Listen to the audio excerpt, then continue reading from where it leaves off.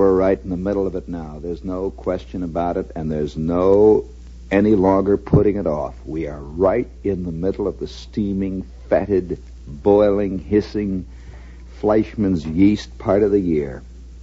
You know, no, really, I think people, there's one group of people who are literally afraid of summer because of what summer does to them.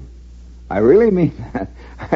I think that the heat, the jungle passions that are leashed for most of the year are suddenly surging, moving like great forces through each and every one of us until, because I believe that man, you know, there's many a theory that says that man originated in a basic tropical atmosphere. That that there is one school of archaeologists who hold that the origin of man was in the heart of equatorial Africa. Somewhere, they have even pinpointed it, that the first man was somewhere near Lake Victoria in equatorial Africa. That was the very first guy who could have been called remotely human. And he walked around, and that sun beat down, and those hot tropical breezes. Have you ever seen Lake Victoria? Let me tell you something about the tropics now. I mean, I'm talking about the real tropics. I'm not talking about Miami. I'm not talking about places like the Virgin Islands or Puerto Rico. And as a matter of fact, when you ever mention to people, I don't care who they are, a tropical island or the tropics, there is a kind of sense of excitement. It's just there. Even if the guy lives in Maine, if the guy lives in Alaska, the idea of a tropical island has a tremendous, deep psychological urge. It's a tremendous, deep thing. It draws you into it. We are tropical animals. We are literally tropical fish who have learned to live in the northern seas. But we somehow remember the tropical origins. We remember the heat. We remember the steam. We remember the smell of the jungle. And whenever we do smell that jungle, there is a kind of excitement that you just can't explain. Now, I guess the thing is that most people have never really seen a jungle or have been near a jungle, a real jungle. I'm talking about a jungle. I'm not talking about the swamps in Connecticut back of the big river. I'm talking about a jungle. And anyone who has ever been near a real jungle, I'm talking about the kind of jungle that they write about, say, that Edgar Rice Burroughs wrote about in Tarzan of the Apes. Now, you know what part of the world he was writing about? He was writing about Nigeria. He was discussing the Nigerian bush. And I've been in the Nigerian bush. I've been there, and I can say this, that in spite of the obvious, well, I suppose you might say anti-civilization things that are there, for example, the intense heat. We fight heat. The man really fights it and at the same time loves it. We fight heat, but heat excites us, in spite of the fact that it also depresses us. Just like a tropical fish. I'm sure that a tropical fish lying on the bottom of some tepid jungle pool is lying there because the heat is so much. But at the same time, it keeps him going. Well, I've been in these bush countries several times. And once you have tasted a jungle, once you've been near one, you just can't ever get it out of you. I don't care what you do, because I think it never is out of you in the first place. It's always there. Now, what does this do to you? What is the first thing that happens in a hot, tropical, steaming area? Immediately, one of the very first things that happens to you is all of your old ideas begin to crumble, and things which you have never felt were part of you begin to come up, like superstition. That is one. It takes 10 minutes in the jungle, and you begin to believe in voodoo. Believe me, 15 minutes in the jungle, and you begin to believe that if you do take this small piece of ebony wood, and you burn it the proper way, rub the ashes into the golden eye of the idol, by God, Benton and Bowles will come tumbling down if you do it right. What is it? I mean, what is it that does it? Well, I guess we live in the city. You know, most of us today live in an artificial atmosphere, totally artificial. And because of the artificial atmosphere, we are prevented from seeing what we really are. It's as though somehow we've created an artificial world. It's air conditioned. That's artificial, That's not real air that's blowing in at you. Air conditioned. We have manufactured our own air. In many places now, do you know that in certain big cities, there are buildings that are already in use that in the wintertime manufacture artificial sunshine. So a guy can walk into the building and they have the windows fixed up, they have certain kinds of infrared light, they have ultraviolet light, they have it filtered. So you walk in and the sun is shining in through the window. And it's real sun, you can get a sunburn. I mean, you walk in there, and at the same time, at the other end of the room, the air is being sucked out, ground up, it's being filtered, they run it through charcoal things, and then they blow an artificial atmosphere. And you can adjust it for any type. Seaside atmosphere, for example. You can get a genuine seaside atmosphere that has salt in it, that has the smell of algae, has the smell of rotting old bluefish, has the smell of old wet bathing suits, it has the smell of old saltwater taffy being washed out to sea, rusting beer cans, the smell of boats rotting away down at the dock. It's all blown in at you, and you're living in Omaha. Okay, the guy's 9 million miles from the sea. Now, is this or is this not artificial? Of course it is. And in the end, you can begin to forget exactly what you are. You're living in something that does not bring it out. Now, I would submit that if you would like to see some passion, strike Lever House over here one day, or one of the passionless buildings. Can you imagine a more passionless building than the Pan Am building? Speaking of passionless, it's got about as much passion as a gigantic mound of Reynolds wrap. Just stands there and the sun bounces off it. You see, most buildings up to this point have reflected man's uses. They have reflected man's attitudes, his dreams, his insanities, his ridiculousnesses. For example, if you go downtown around the 20s, take a look at some of the old buildings that are down around 6th Avenue in the 20s. Just look at them. Really look at them. Look up near the top, and you'll see giant marble angels hanging off the side of a building that's a warehouse. They got nothing but old moose heads in there now, old truck bodies and stuff. But up at the top of that building, there are enormous concrete gargoyles, religious figures. There is a building down on 15th Street that's dirty. It has 200 years of dirt and crud on it. But what do you think is up there on the top, carved in granite? An enormous figure of St. George. And what's he doing? Well, what does St. George always do when they have giant figures carved? Of course, he's slaying a dragon. And there's a dragon laying there, and down underneath it says the Acme Haulage Corporation. Now, I don't know whether any guys who work for the truck company ever look up and see St. George slaying a dragon and relate it to Acme Haulage. I don't know. But the point is, buildings reflected in a very real way the attitude of men towards their lives and everything else around. Somehow the idea of having St. George on the side of a building made sense to a guy in 1905 who was building a building. He says, we got to have St. George up there. Now, I say that the Pan Am building also reflects our attitude towards our lives. Reynolds wrap. It's a kind of antiseptic, artificial hope that if everything is clean, if everything is shiny, if it reflects enough light, it will be antiseptic, pure, clean, and harmless all the way through. Now, I'd like to submit an idea. I would love to see Lever House get one of the, you can buy these air conditioning units that you can adjust your atmosphere to whatever kind of atmosphere you want. Can't you imagine the fetid atmosphere of the Nigerian jungle blowing through the billing department over at Lever House? I mean, you could smell where a tiger has gone past, or a camel has left a few things, and there's the smell of the elephants, and once in a while the air conditioning goes woo. Something far off there in the shipping department is bellowing, and you can hear the thrashing in the undergrowth of an enormous snake, and the lap of jungle pools and water, and in Nigeria, I'll tell you one of the things that you smell in Nigeria when you get out on the road, what passes for a road in the bush.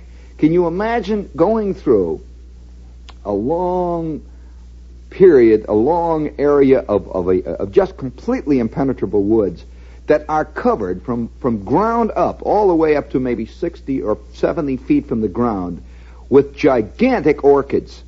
Orchids, oh, you say, oh, that's great. Let me tell you, though, what it does. Everyone says, isn't that fine? One orchid by itself is beautiful. 8 million orchids somehow make you sick. There is just a sickening orchid. Oh boy, it goes right through you. And yet at the same time, somehow you know that in this mold, in this rotted jungle humus, there is where you belong. I can't explain it. You just feel that you're part of the humus, moss, the peat moss. Now, I have a feeling that if you could blow jungle atmosphere through the UN building, all the way through the UN building from top to bottom, by nightfall, maybe of a 24-hour day of a jungle atmosphere, the real attitudes of the people in that building would begin to come out, whether they like it or not. You'd hear tom-toms playing on the 5th floor at the U.S. delegation. And people are beginning. Well, now, where do speaking of the jungle atmosphere, this is WOR, AM and FM, New York, and we've got our own tigers here. And we have our own jungle sounds that come out of the air conditioning unit, but they generally come from the 23rd floor, and if you stay away from that floor, you're okay. Every jungle beast, learns where to go and where not to go. You'd be surprised how well those beasts know what water holes are poisonous and what aren't. Well, we're a beast. We really are. We know we're part of the animal world, and we know our terrain. Well, let me tell you, how many of you? It's hard to say anything to a person from the East, particularly from the New York area, because in general, this is the civilized part of America. Now, by civilized, I mean we have conquered the atmosphere here in this area. We have conquered the atmosphere. At least we have the feeling that we have. We have bent it to our will. There is nothing here that has its own menace, really. Although a New Yorker will occasionally get scared at 2 o'clock in the morning when he's out on the Staten Island ferry and he looks down into that water, there is something there that even Robert Moses can't whip. I mean, it's there, it swirls on past. There's something dark in that night, boy. Well, a man who comes from a section of the country where this is not necessarily true, where we're outside of the light of the street lamps, outside of the edge of where the subway does not go, lies it. We'll always have a feeling of the it being there. Now, I can only say to you that this is true. Have you noticed that most writers who come from the West or the Midwest invariably include the outside, let's put it this way, nature in their writings too? So Hemingway, writing about men, always included the sky. He always included the water. He always included the sun. It was all part of the world that he saw. Now, you can read most Eastern writers, and the reason I'm talking about this because we're coming into the real dog days, the real heat, the real jungle part of the summer. The minute you pass the 4th of July on up until the last few days of August, this is the jungle of our world. Now, Hemingway was a typical Midwestern writer. He was better than most, but he included that sky, the sun, the water. Now, I have read many Eastern writers, and I'm talking about people who grew up in the urban area of New York, in Boston, for example. This is an Eastern writer. Marquand is a good example of that. Marquand rarely included the outside, the menacing great green bank of the North Woods that lie just north of Boston. He never mentioned it, as though it had nothing to do with the people living in Boston. Well, of course it does. But the people in Boston, because the building up this great society of Harvard, MIT, and all the rest of it, and the whole Brahmin society of Boston, were able to somehow successfully shut out that great dark green bank of woods that starts just north of Boston and goes all the way on up to the Arctic Circle. And it's there, boy, it's there. And they've been able to say, no, it's not there. It's right here at Copley Square. It's right here. It's right here. It's right here around Beacon Street. This is where it all is, and we can all work it out. Well, it's not quite so simple in a country that's not that new, or rather, let's put it this way: that is newer. The newer the country, the more the menace of the outside world. Now, I remember as a kid, and I have to refer to the Midwest here, that summer is a thing that hits down and lays it out in that whole lake area out there and spells out unmistakably the fact that nature is there. How many of you know anything about southern Michigan? Well, southern Michigan is, I think, one of the best summer parts of the United States. Summer because it affects the people, it affects things they do and things they say and the whole lives of the people there. Southern Michigan is glacial country. The great glacier that made the Midwest, that is, that made the Great Lakes. You know, those lakes were carved out by an enormous ice sheet that just came down out of the Arctic and just gouged out 5 fantastic holes in the ground. And those holes in the ground, when the glaciers melted, became Lake Michigan and Lake Huron, Lake Superior, Lake Ontario. And there they are. But it did more than that, you see. As the glacier petered out down around the far end of Lake Michigan, which hangs way down, you see, that's the furthest encroach, the furthest mark, the high water mark of the Great Glacier. This glacier, as it came down, also dug millions of little holes, just like dug all over. It dug little holes, dropped rocks, made little hills, laid in a great deposit of sand, and then finally slowly receded and melted and left southern Michigan. Well, southern Michigan is a country, you drive through it, and over every little hill is another lake. Now, lakes are in their own way. Of course, I never ran into artificial lakes till I came out here in the East. The idea of making a lake, people getting together and digging a hole in a vacant lot and making a lake, is really, in a sense, another kind of air conditioning unit.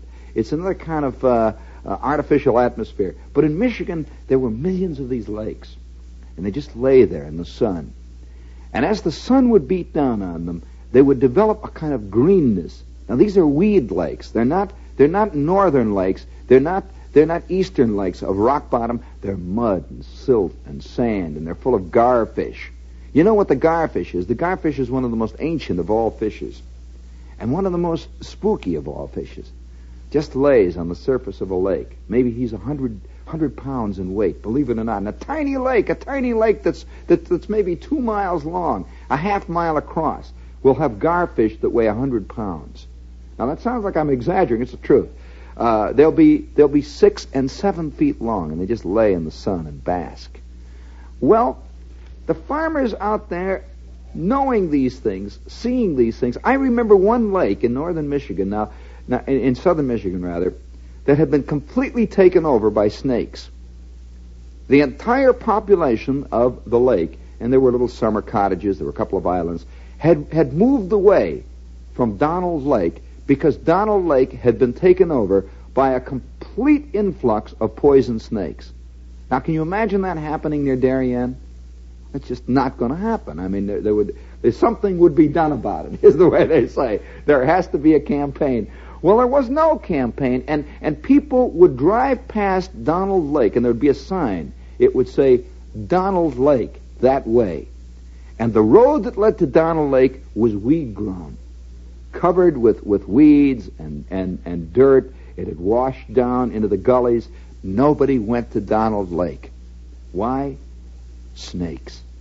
And once in a while, a fisherman would go down that road all by himself with a jeep or with a little truck, and he would get at the edge of Donald Lake, and Donald Lake was a beautiful lake, just a lovely blue-green lake laying in that dark Michigan woods, but absolutely overridden, completely taken over by snakes. What kind of snakes?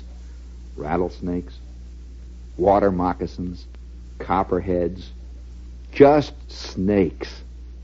Well, fishermen would go down there, and he would push his little rowboat he carries on his car. He pushes his rowboat out into the waters of Donald Lake.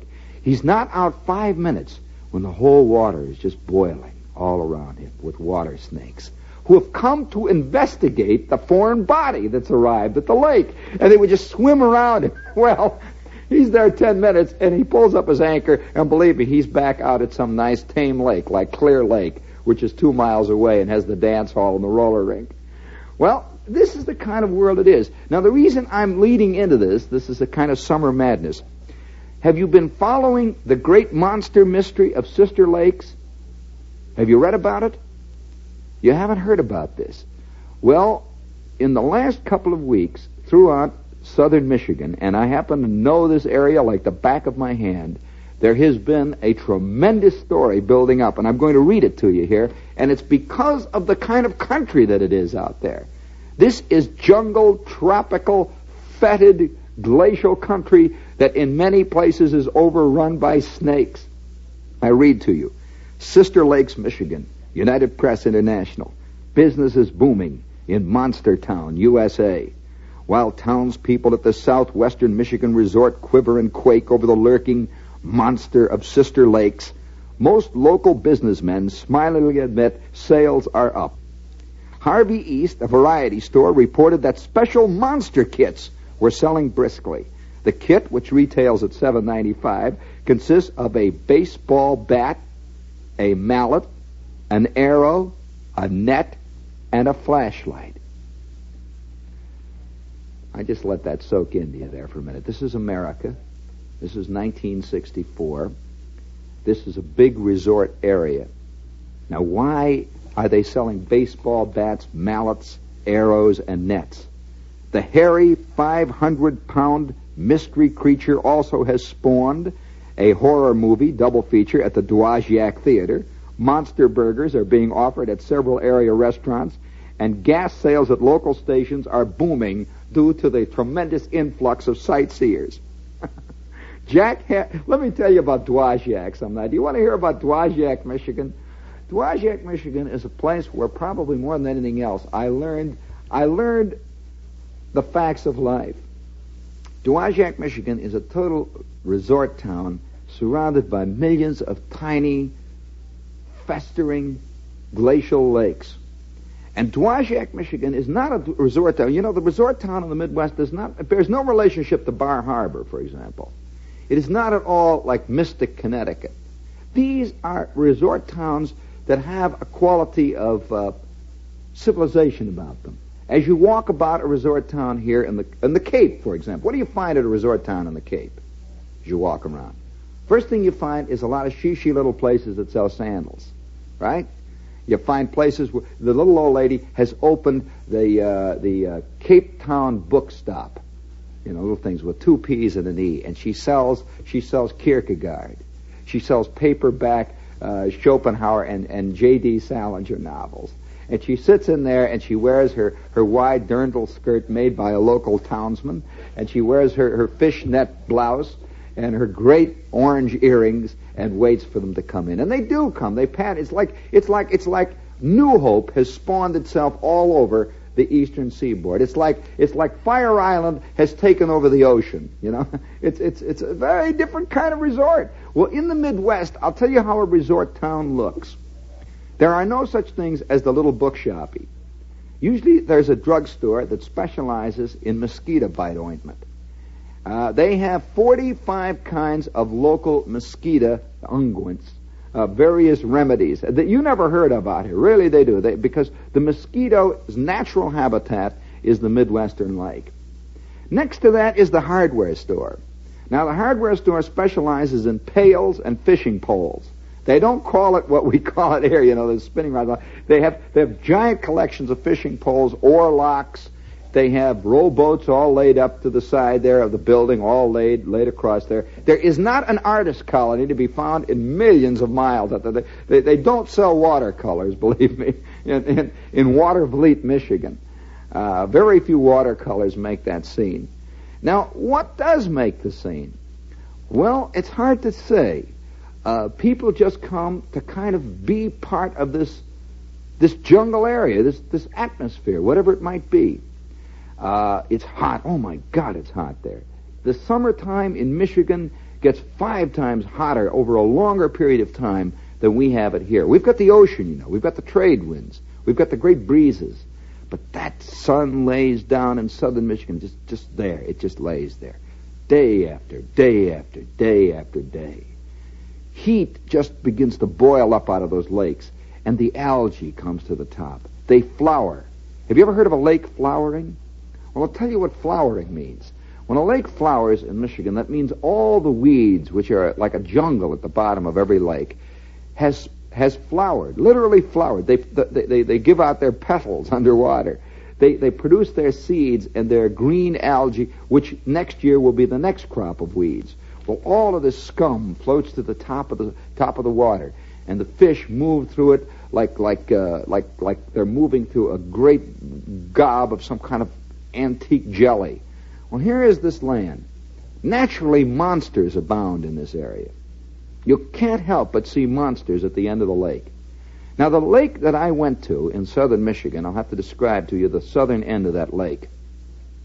When the glacier receded, ancient forests that had been there were knocked down flat and picked up and turned around and hurled back and forth until finally the forest was totally denuded and left as a kind of, I suppose you might say, a kind of skeleton of a jungle. When the water had receded and had taken over again, moved in and taken over and moved in again, and the rot had begun to pick up, the whole southern end of the lake was nothing but a series of ancient, reaching up tree stumps just laying there in the water. Now, this water went back maybe 1.5 miles, 2 miles back into the darkness. Nothing but white trees reaching out of this. White trees that were thousands of years old. These were not just last year's trees. Just white, bleached trees. Well, at 2 o'clock in the morning, after you've come in from casting for bass, and you could see way down at the end of the lake those gloomy, white, ghost-like reaching fingers, a heavy orange moon hanging over it, there it is. This is not a lake in Maine. It just doesn't have the same quality. It doesn't have the cleanliness of a lake in Connecticut, those nice rock-rimmed lakes. And they were indefinite. Swamps would lay to one side, just reaching off, and the cattails. Well, people live there, you know. They come down and they see this and they smell it and they feel it. Do you want to hear more of what's going on in the monster world? Jack Hadley. And this is Sister Lakes, Michigan, where they get the Ed Sullivan Show every Sunday night. Believe me, they watch Sid Caesar. They know about Mary Martin. Jack Hadley, a local beer distributor, announced that he would offer a $1,000 reward for the live capture of the beast. But the offer, which still stands, has not been called in. Hadley, in fact, has talked of withdrawing the offer because Cass County Sheriff Robert Duell telephoned and said he'd better drop it to prevent the area from being completely overrun during the 4th of July. Hadley said he might withdraw it until such time as a safe monster hunt can be carried out. You notice he is not denying that there is a monster. He just says that we're liable to be overrun over the 4th of July, and they probably were. Cass County. You ever heard the name Cass County? Well, the center of Cass County is a town named Cassopolis. Cassopolis is a typical county seat of the Midwest, of Michigan. You know, you never hear anything about Michigan. Isn't it interesting how people talk a lot about Indiana, and they sing about the Hoosier State and the moon over the Wabash? You even hear about such places as Ohio. Somehow Ohio is always in the news. You have senators from Ohio. You have Ohio is there. You know about Ohio. Cleveland is there. You just don't hear about Michigan. You hear about Detroit, not Michigan. A very, very mysterious state. Listen to this. The other night, 3 youths from Detroit were sought when word got out that they were in the woods with a .375 H&H Magnum, a gun that uses shells 5 inches long. Duell's deputies also flushed out of the woods 7 youths armed with baseball bats and clubs, and a farmer reported that someone took 2 shots at his black Shetland pony. Both missed. As a result of this, no one could blame local Chamber of Commerce for wanting to see the monster story perpetuated. Don't forget to mention that it's a heavily wooded area, with 37 lakes, rolling country, friendly people, and the fishing is good. One local booster said. A few berry farmers, however, no longer find the monster amusing. Rumors spread quickly recently among the uneducated migrants who work the berry fields in the area where the monster has been seen. In one instance, 4 workers walked off the fields and quit their jobs rather than risk encountering the giant creature. In other farms, the workers had to be prodded to go out in the fields. This was a joke at first, the farmer said, but it's not a joke anymore. We've lost a lot of berries because of this monster. The story of the 9-foot monster, which eyes have been seeing, have circulated in the Sister Lakes area for the past 3 weeks. The most popular theories are that it's either an escaped circus gorilla, none has been reported missing, or more likely a berry-picking black bear which wandered south from his northern habitat. Now, I remember, no, don't look so sad. It's not necessarily a berry-picking black bear. Everyone says, "Oh, isn't that sweet?" For over 5 years, that same area was haunted with a report that a black leopard was loose among the lakes. And this was when I was a kid. About every 2 or 3 weeks, a report would come in that a sheep was killed, or a man had seen it on the lakes, on the road. Well, I'll tell you what happened to me one night. Now, I'm going to describe my encounter with a monster one night in Michigan. Yes, now I'll have to describe this scene. I'll tell you exactly what happened to me, exactly the way it happened, and how it happened. It's a low, flat lake.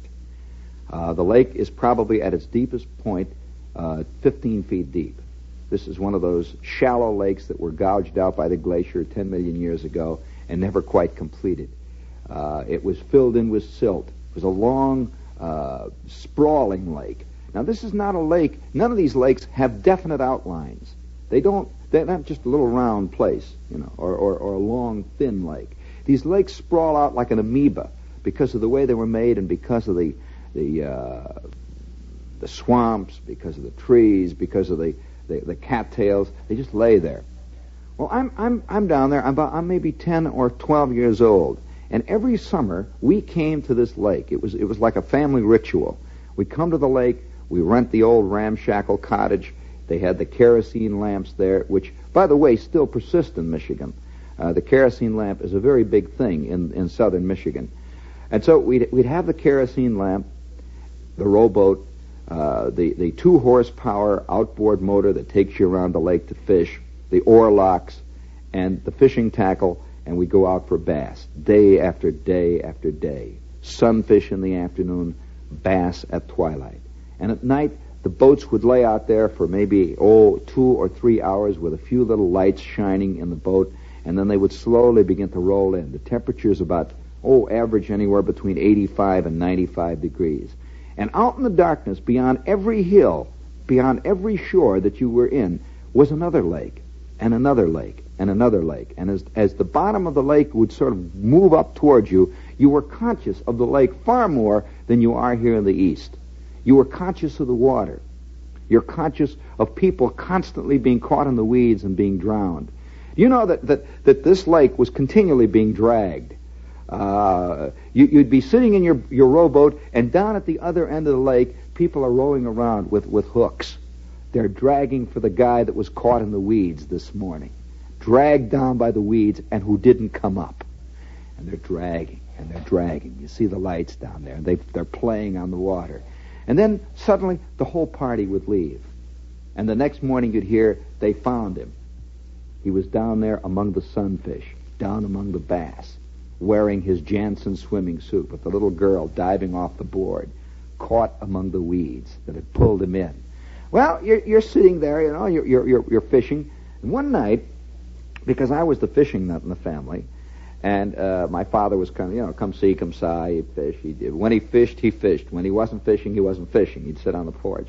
My kid brother was always just sort of along with me. He kind of half liked fishing and half didn't, but really liked being in the boat. My mother was strictly non-fishing. She was always in the kitchen, doing whatever people do in the kitchen in summer cottages. And every night I would say, I'm going to stay out just a little bit. And my old man said, now look, you got to get in, because the word was always out that at night the water was more dangerous than it was in the daytime. More dangerous because it was black. During the day it was dark green and had weeds in it. At night it was black and had weeds in it. Oh boy! And so come on, get in. So I am out. It's about it must have been about 8:30. And the sun in the Midwest is different than it is here for many reasons. It hangs over the horizon, just lays there. There is no sea that pulls it down. And that long, big orange sun. And finally, it's now dark. It's just on the edge of darkness. And I am casting for bass among the tree stumps. I row in. My plug, my Basserino, is caught on a root. I'm rowing in among the tree stumps. It's getting darker and darker. And I can hear the crows rising from among the stumps and from among the cattails, just taking off. I'm rowing in deeper and deeper and deeper. It's getting darker and darker and darker. And suddenly it is pitch black, totally black. I sat there for a minute. I turn around, and directly in front of me, you row in backwards when you're rowing a boat. Directly behind me, I see something round, black and round. Just round and black and moving. Just moving. It seems to be moving toward me. I start rowing backward like mad. I'm rowing like mad. My reel is now unreeling. I can hear my plug is still hooked back in the woods somewhere. I'm rowing out. Boom! I hit the rocks. Boom! Back out in the open water. I look back. My line is laying into the woods there. What am I going to do? I break my line, lose my Basserino, and I row like I'm out of my skull for home. I am rowing. To this day, I have no idea what it was. I know I saw it. I know I saw it. And so when you go into those Nigerian jungles, you hear the sounds that you never expected to sound. You hear tom-toms, and they're saying things to you. You hear, oh boy, the minute that they blow that jungle atmosphere, the minute they blow it, I'm sure, through the Lever House, you're going to find another kind of soap being made. Now, did I see something black in the jungle there? I don't know. The question is, I think I did, so I did. I think I did, so I did. Did I? Bring me in that speaky, that terrible, scary music. Listen to this.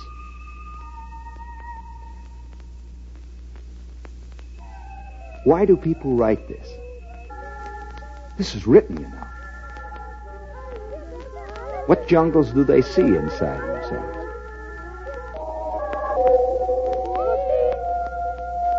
Yeah. What is it? I can hear it. It's coming through loud and clear. Okay. Now, the only point I'm making, if there is such a point, is that inside of every one of us there is a dark, furry thing at the end of the corridor. It's just there. Now, is it there? Or is it not there? Well, it's there if it's there. It's there if you see it. It's there if you see it. If you go into the bush in Nigeria and you look down along those great hanging lianas and vines, you look past the edge of the waterfall, and you hear the tom-toms beating. Is it there? Yes, it's there. Of course it's there. There's no question about it, it's there. You're darn right it's there. Well, as long as I live, I'm going to see at the end of the boat among the tree stumps, in the moonlight, next to the black water, amid all the cattails and the smell of the rotting shoreline, there is a black furry creature. Sister Lakes, Michigan.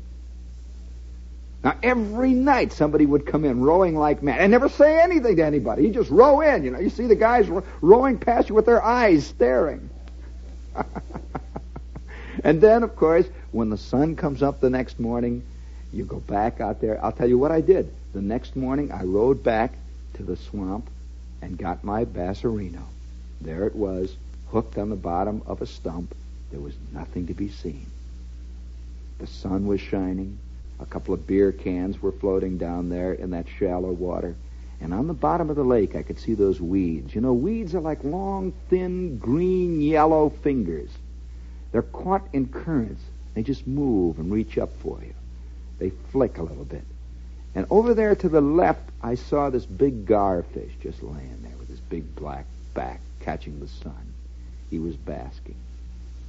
I rowed back out to the sunfish hole, dropped the worm in, and sat there and waited for the bluegills and the sunfish to hit, watching my red and white bobber.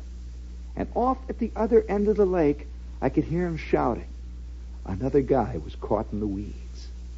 I could hear him shouting. And that night, as I went casting for bass, the lights were out again, moving across the water, and I could hear the rowboats, the sheriff's men, with their great big grappling hooks.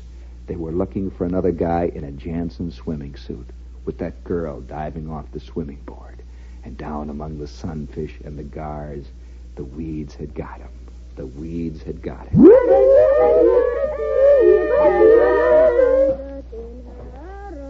Sing.